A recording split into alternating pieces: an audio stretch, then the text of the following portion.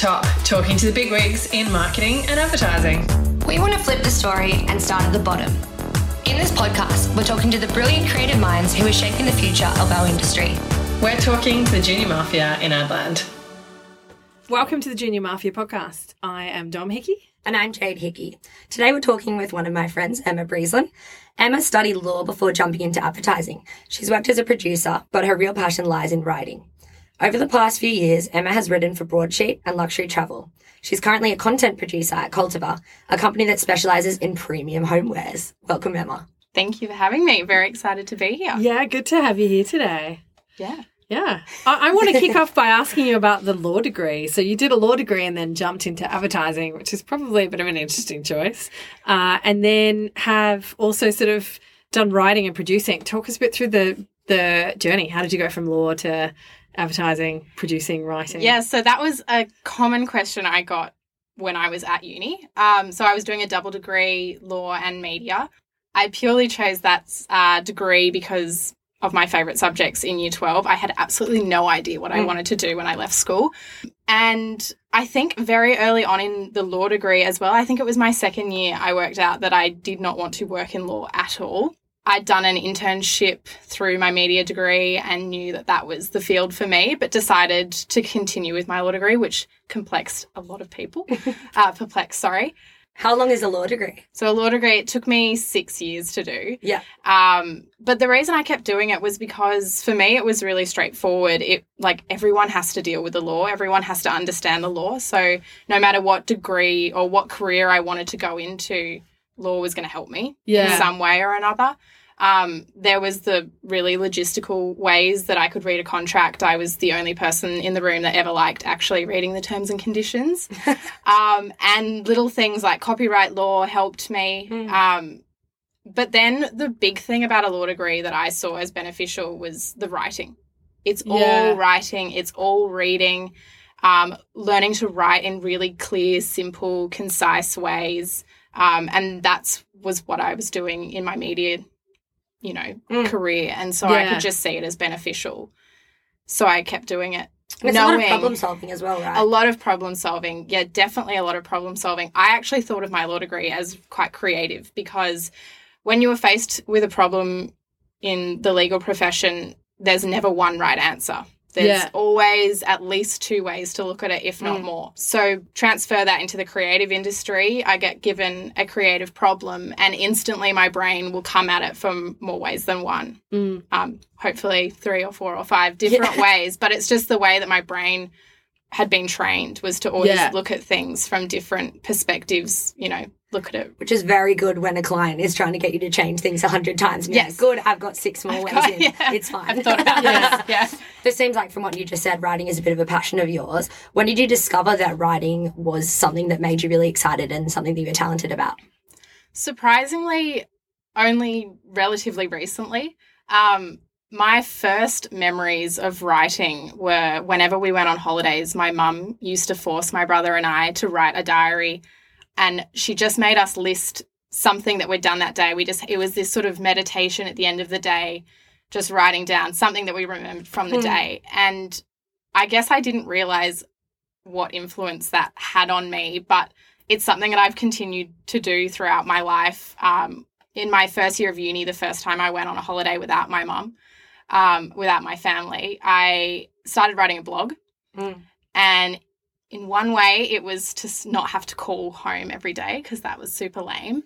But also it was just this, I just liked documenting what I was doing and documenting these stories. And, I guess I didn't realize at uni at the time I was doing a lot of writing. And by that point, I was already sort of working in the creative field and I was doing a lot of writing. I started in social media and it was writing captions.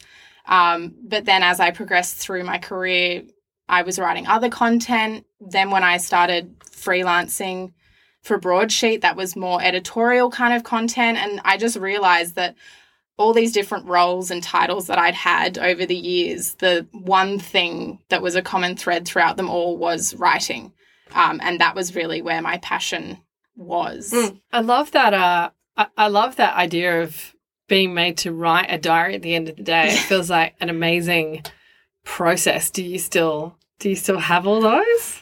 I do, and they're amazing to read through. So I highly recommend any parents out there force their kids to do it because, I remember absolutely kicking and screaming, not wanting to write these diaries, and they are so fun to read through now. Just what kids recall from a day. But and I think it also, like, I have a lot of friends that come to me in all different for all different reasons, wanting me to write stuff for them. And I think I really take for granted that writing is quite a natural skill to me. Yeah. And I think it is those sort of things that have helped sort of train me to know how to write. I've been writing for so long that, I take for granted that other people can't do it as easily as I can. Being able to write with clarity is a real art. And I also, there's such a movement at the moment towards writing like the things that you're grateful for at the start of the day. Absolutely. Or reflecting on the day at the end of the day. So I think even just the art of putting that into practice is... and it's much harder than I realise for other people to actually put thoughts and feelings and stories and whatever into words. So why do you think you didn't end up being a copywriter then? I think I did work as a copywriter because I was in a small agency, and so I sort of had many hats, and I was doing a lot of copywriting. I think when I was balancing working as a copywriter with the more editorial writing with Broadsheet, that's when I felt like my passion was more in storytelling. Yeah. And so that's why I took that leap. But I'm a yes man, and I think that's how I've got through my career so far. Is I've jumped all over the place because I just say yes to new opportunities whenever they arise, and so I'll never say no to going back into an agency and doing copywriting. It's just where I am at the moment. I mean, sticking on the topic of writing, I know last year was pretty challenging for a lot of people, but you did land your dream job last year, and it was quite short-lived because COVID had other thoughts for that career path. How did that feel like? Talk us through some of the ups and downs of that journey and being made redundant from something that you had such a passion about that you really wanted to do, and how you sort of got back on track to where you are now. Yeah, so I definitely won't say that I didn't have a fair few weeks of feeling sorry for myself. I did think that I'd landed my absolute dream role. I was super proud of myself, and then the world had other plans. But I think the thing that I just kept reminding myself was how lucky I was, how I had such a freelanceable skill that I was really in quite a fortunate position compared to a lot of other people. I mean, purely being in Australia, I was in a really fortunate position. And so that kind of ignited this fire and this drive in me that, like, I had to keep going, and that I'd already achieved so much and there was no reason why I couldn't keep doing it. And I guess because of where my career had taken me already, I had quite a variety. I could write in quite a variety of formats. So I was even luckier because I wrote social media captions for some people. I was writing website copy because there were an awful lot of people who were turning their hobbies into, or their side hustles into like actual things because they had all this spare time last year. Here we are with our podcast.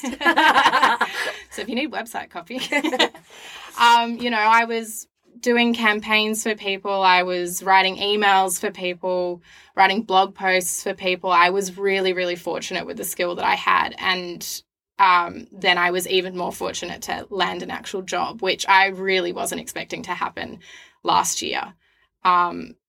And was really happy about. I really actually, looking back on the first half of the year, it was hard. It was emotional because I did feel like I'd been wronged. But I am really proud of my hustle and how I did pick myself up. And it really made me understand or appreciate and value myself and what I can do. And I think it just armed me with this sort of passion and drive for like the work that I'm doing now. That's awesome. So any tips for anyone listening who is in a similar situation to where you were? How did you actually make your skills be transferable? Like, was there a website, or how did you so I definitely put yourself out there? I definitely spent a couple of weeks talking to people who were working, like friends that were still working in the industry that I wanted to get back into, asking them what sort of skills they look for. I did SEO courses online, just little things to try and tidy up my resume so that when I did start sending it out, it was super, super strong. Yeah. There was a Facebook page that was creative freelancing, that people would put posts up saying they needed work done. And I just built a really strong sort of email that I'd send with bodies of work, examples of stuff that I'd done, my resume. I did a lot, and I sent them to a lot of people, and I got really used to rejection. And but then the more that you did, the better your sell was. And so, yeah, I think I spent a lot of time just sitting, hustling. And so if you are in the same position, don't give up. Use it as an opportunity. Like, I've come out of it with this massive body of work that I can say is completely all me. Yeah. When I was working at an agency, you've kind of worked in teams that have done a project, but you can't really, particularly in the level that I was at, I definitely couldn't claim You've a contributed campaign. to it, but I might have contributed somewhere along the way, but like it definitely wasn't, so I was always a bit hesitant to put that sort of stuff on my resume because I didn't want to sort of over-exaggerate my contribution. Whereas after last year, I've come out with this resume of work that is completely and entirely mine, which is, It's amazing. I think it's just flipping the mindset and seeing it as an opportunity, which is so much easier said than done. I was going to ask about that actually, because I think once you come out the other side, you can look back and almost retrofit the steps that you've taken to get there. But when you're in that position mentally, it's quite hard to keep yourself motivated to absolutely keep putting yourself out there and trying to make a go of it. Have you got any advice on that side of things? Be nice to yourself. I definitely gave myself days when all I did was a puzzle, and I did let myself feel upset, and because as I said, that I was telling myself that I was really lucky to be where I was and to be in the situation that I was, that it could have been much worse. I also was really mindful that a really sucky thing had happened, and it was completely unfair, and no one saw it coming, and I was allowed to be upset about that. And so I definitely gave myself days when I didn't get out of my pajamas and I was just upset, and I let myself feel it. And I think, then you go for a walk and you clear your head, and as you say, sort of like stepping back from it, you get perspective, and then you sort of get the drive. But definitely be nice to yourself, and that's where you find a way forward. A way forward, because it is, hindsight's a lovely thing to look at, and you kind of forget all the bad stuff, and you just sort of you can look back and see the good stuff, and you sort of forget the shitty days. But I definitely remember in the time, and you can ask my family and friends, that was definitely not good days. And there's a lot of people going through that situation at the moment. And I think that was almost like a really nice, well, not a nice feeling. It was this, I was quite uncomfortable and uneasy with it, because you kind of felt good knowing that you weren't alone, that it wasn't something that would, people would look at my resume and be like, what happened here? It was kind of like you were part of this thing that so many people were in the same position as you, which I didn't want to feel good about, so many people being in the same position, but at the same time, there's no self-doubt about why it happened. Exactly. You couldn't take it personally. And you're now working as a content producer for Cultiver.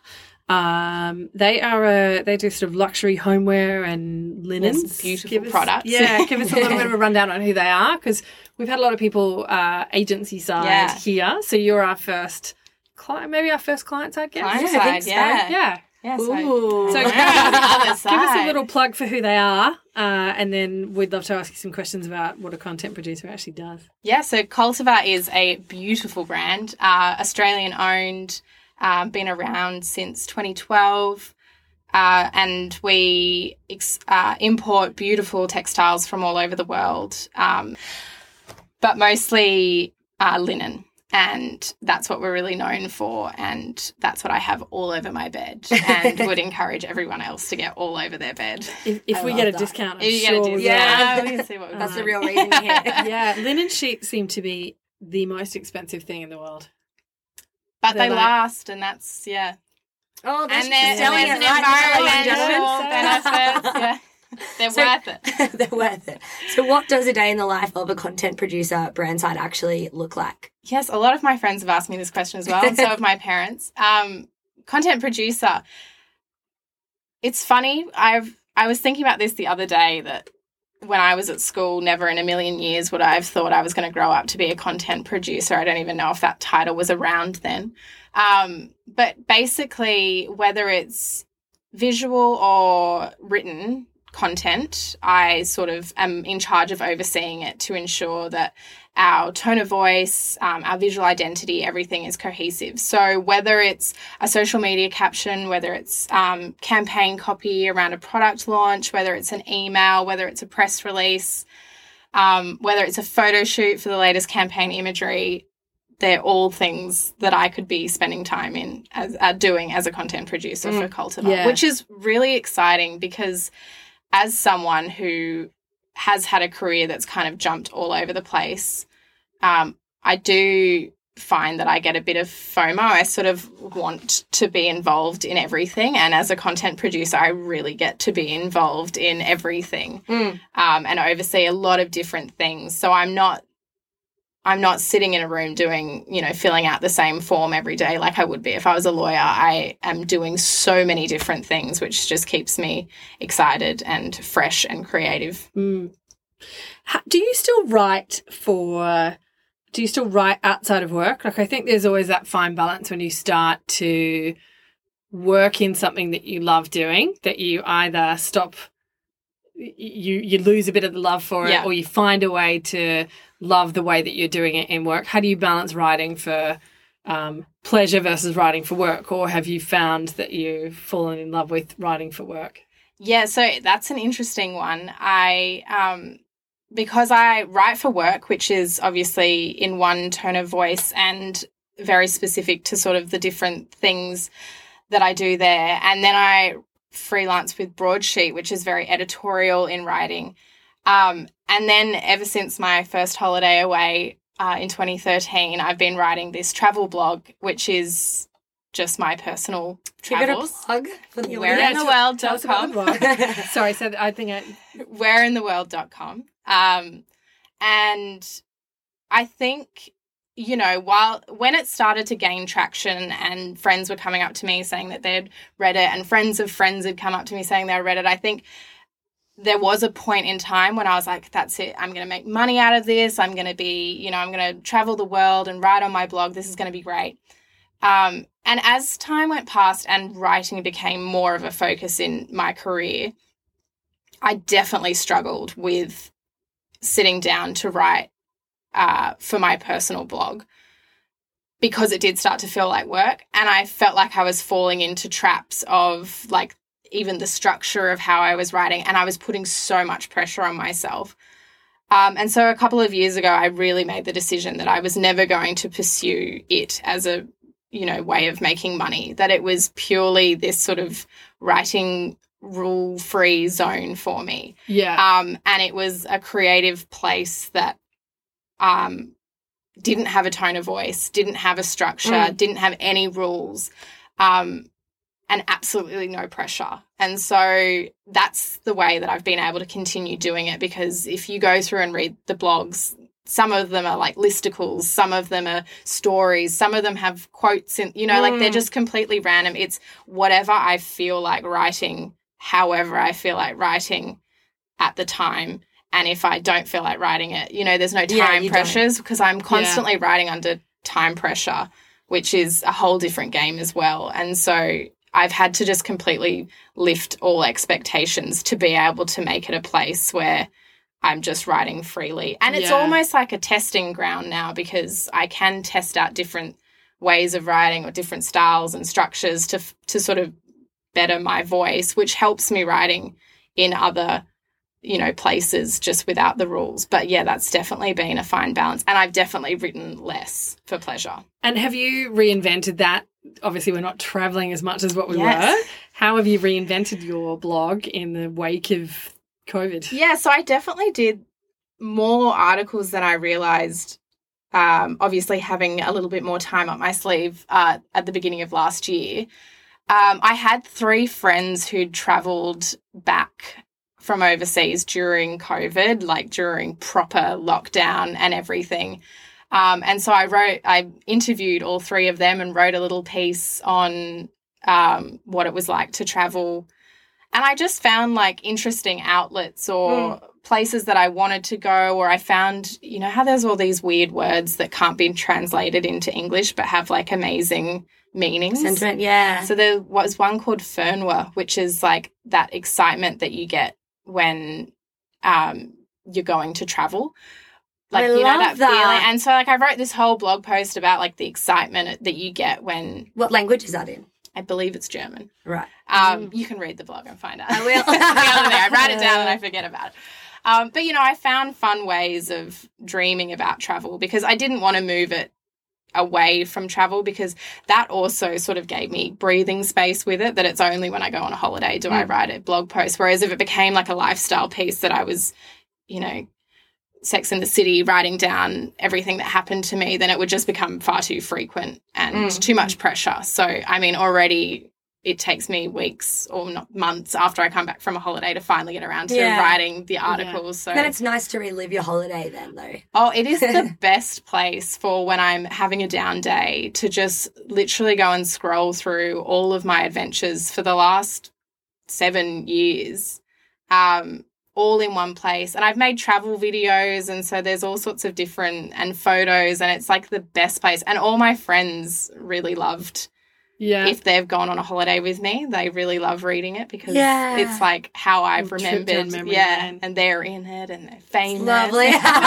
Do you read other blogs? What are your favourite blogs? What are some blogs that you... I really don't read that many blogs, to be completely real with you. And I'm actually really bad at reading, and I think that's because I spend so much time writing that I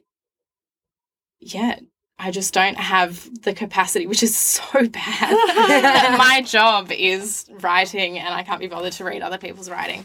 But, yeah, I think there's definitely, like, I get quite overwhelmed with words. And I guess going back to your previous question about writing for pleasure and for work, it is quite hard for me when I'm reading something to not think about it as work and to just do it purely for pleasure. Sometimes I'll be like reading something and I'll be like, oh, that's really nice. And I'll want to write it down so that I can remember the structure of it, or what about it, like what about it I really liked, so that I can transfer that for work. And so all of a sudden it doesn't become fun. It becomes like writing notes that I'm then going to take into work the next day. So, that's probably something I need to get better at, chilling out and reading. I feel like none of us have an off switch, so you're talking to the wrong people.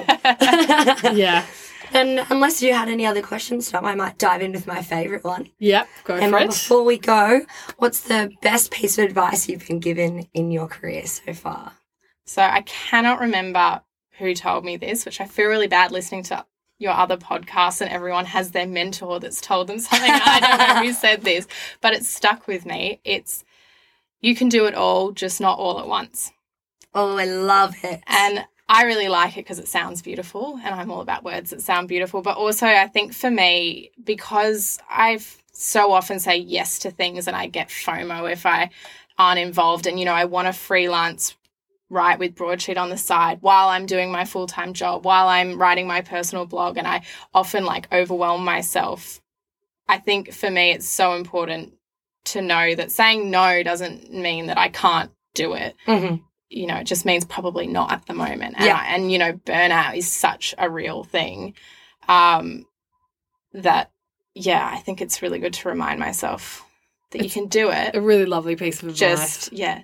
I You don't love have it. to do it all at once. I think particularly at the moment when everyone is just, there's so many things to do and so much information coming our way. Yeah. That sort of balance of do it all but just time it Not out all is at quite once, lovely. Yeah. Thanks so much for coming on the podcast. That was a really good chat. Yeah. Thank you for having me. Yeah. So as always, if you want to get in touch with us, you can email us at juniormafiapodcast@gmail.com. Thanks very much. Thank you. Bye.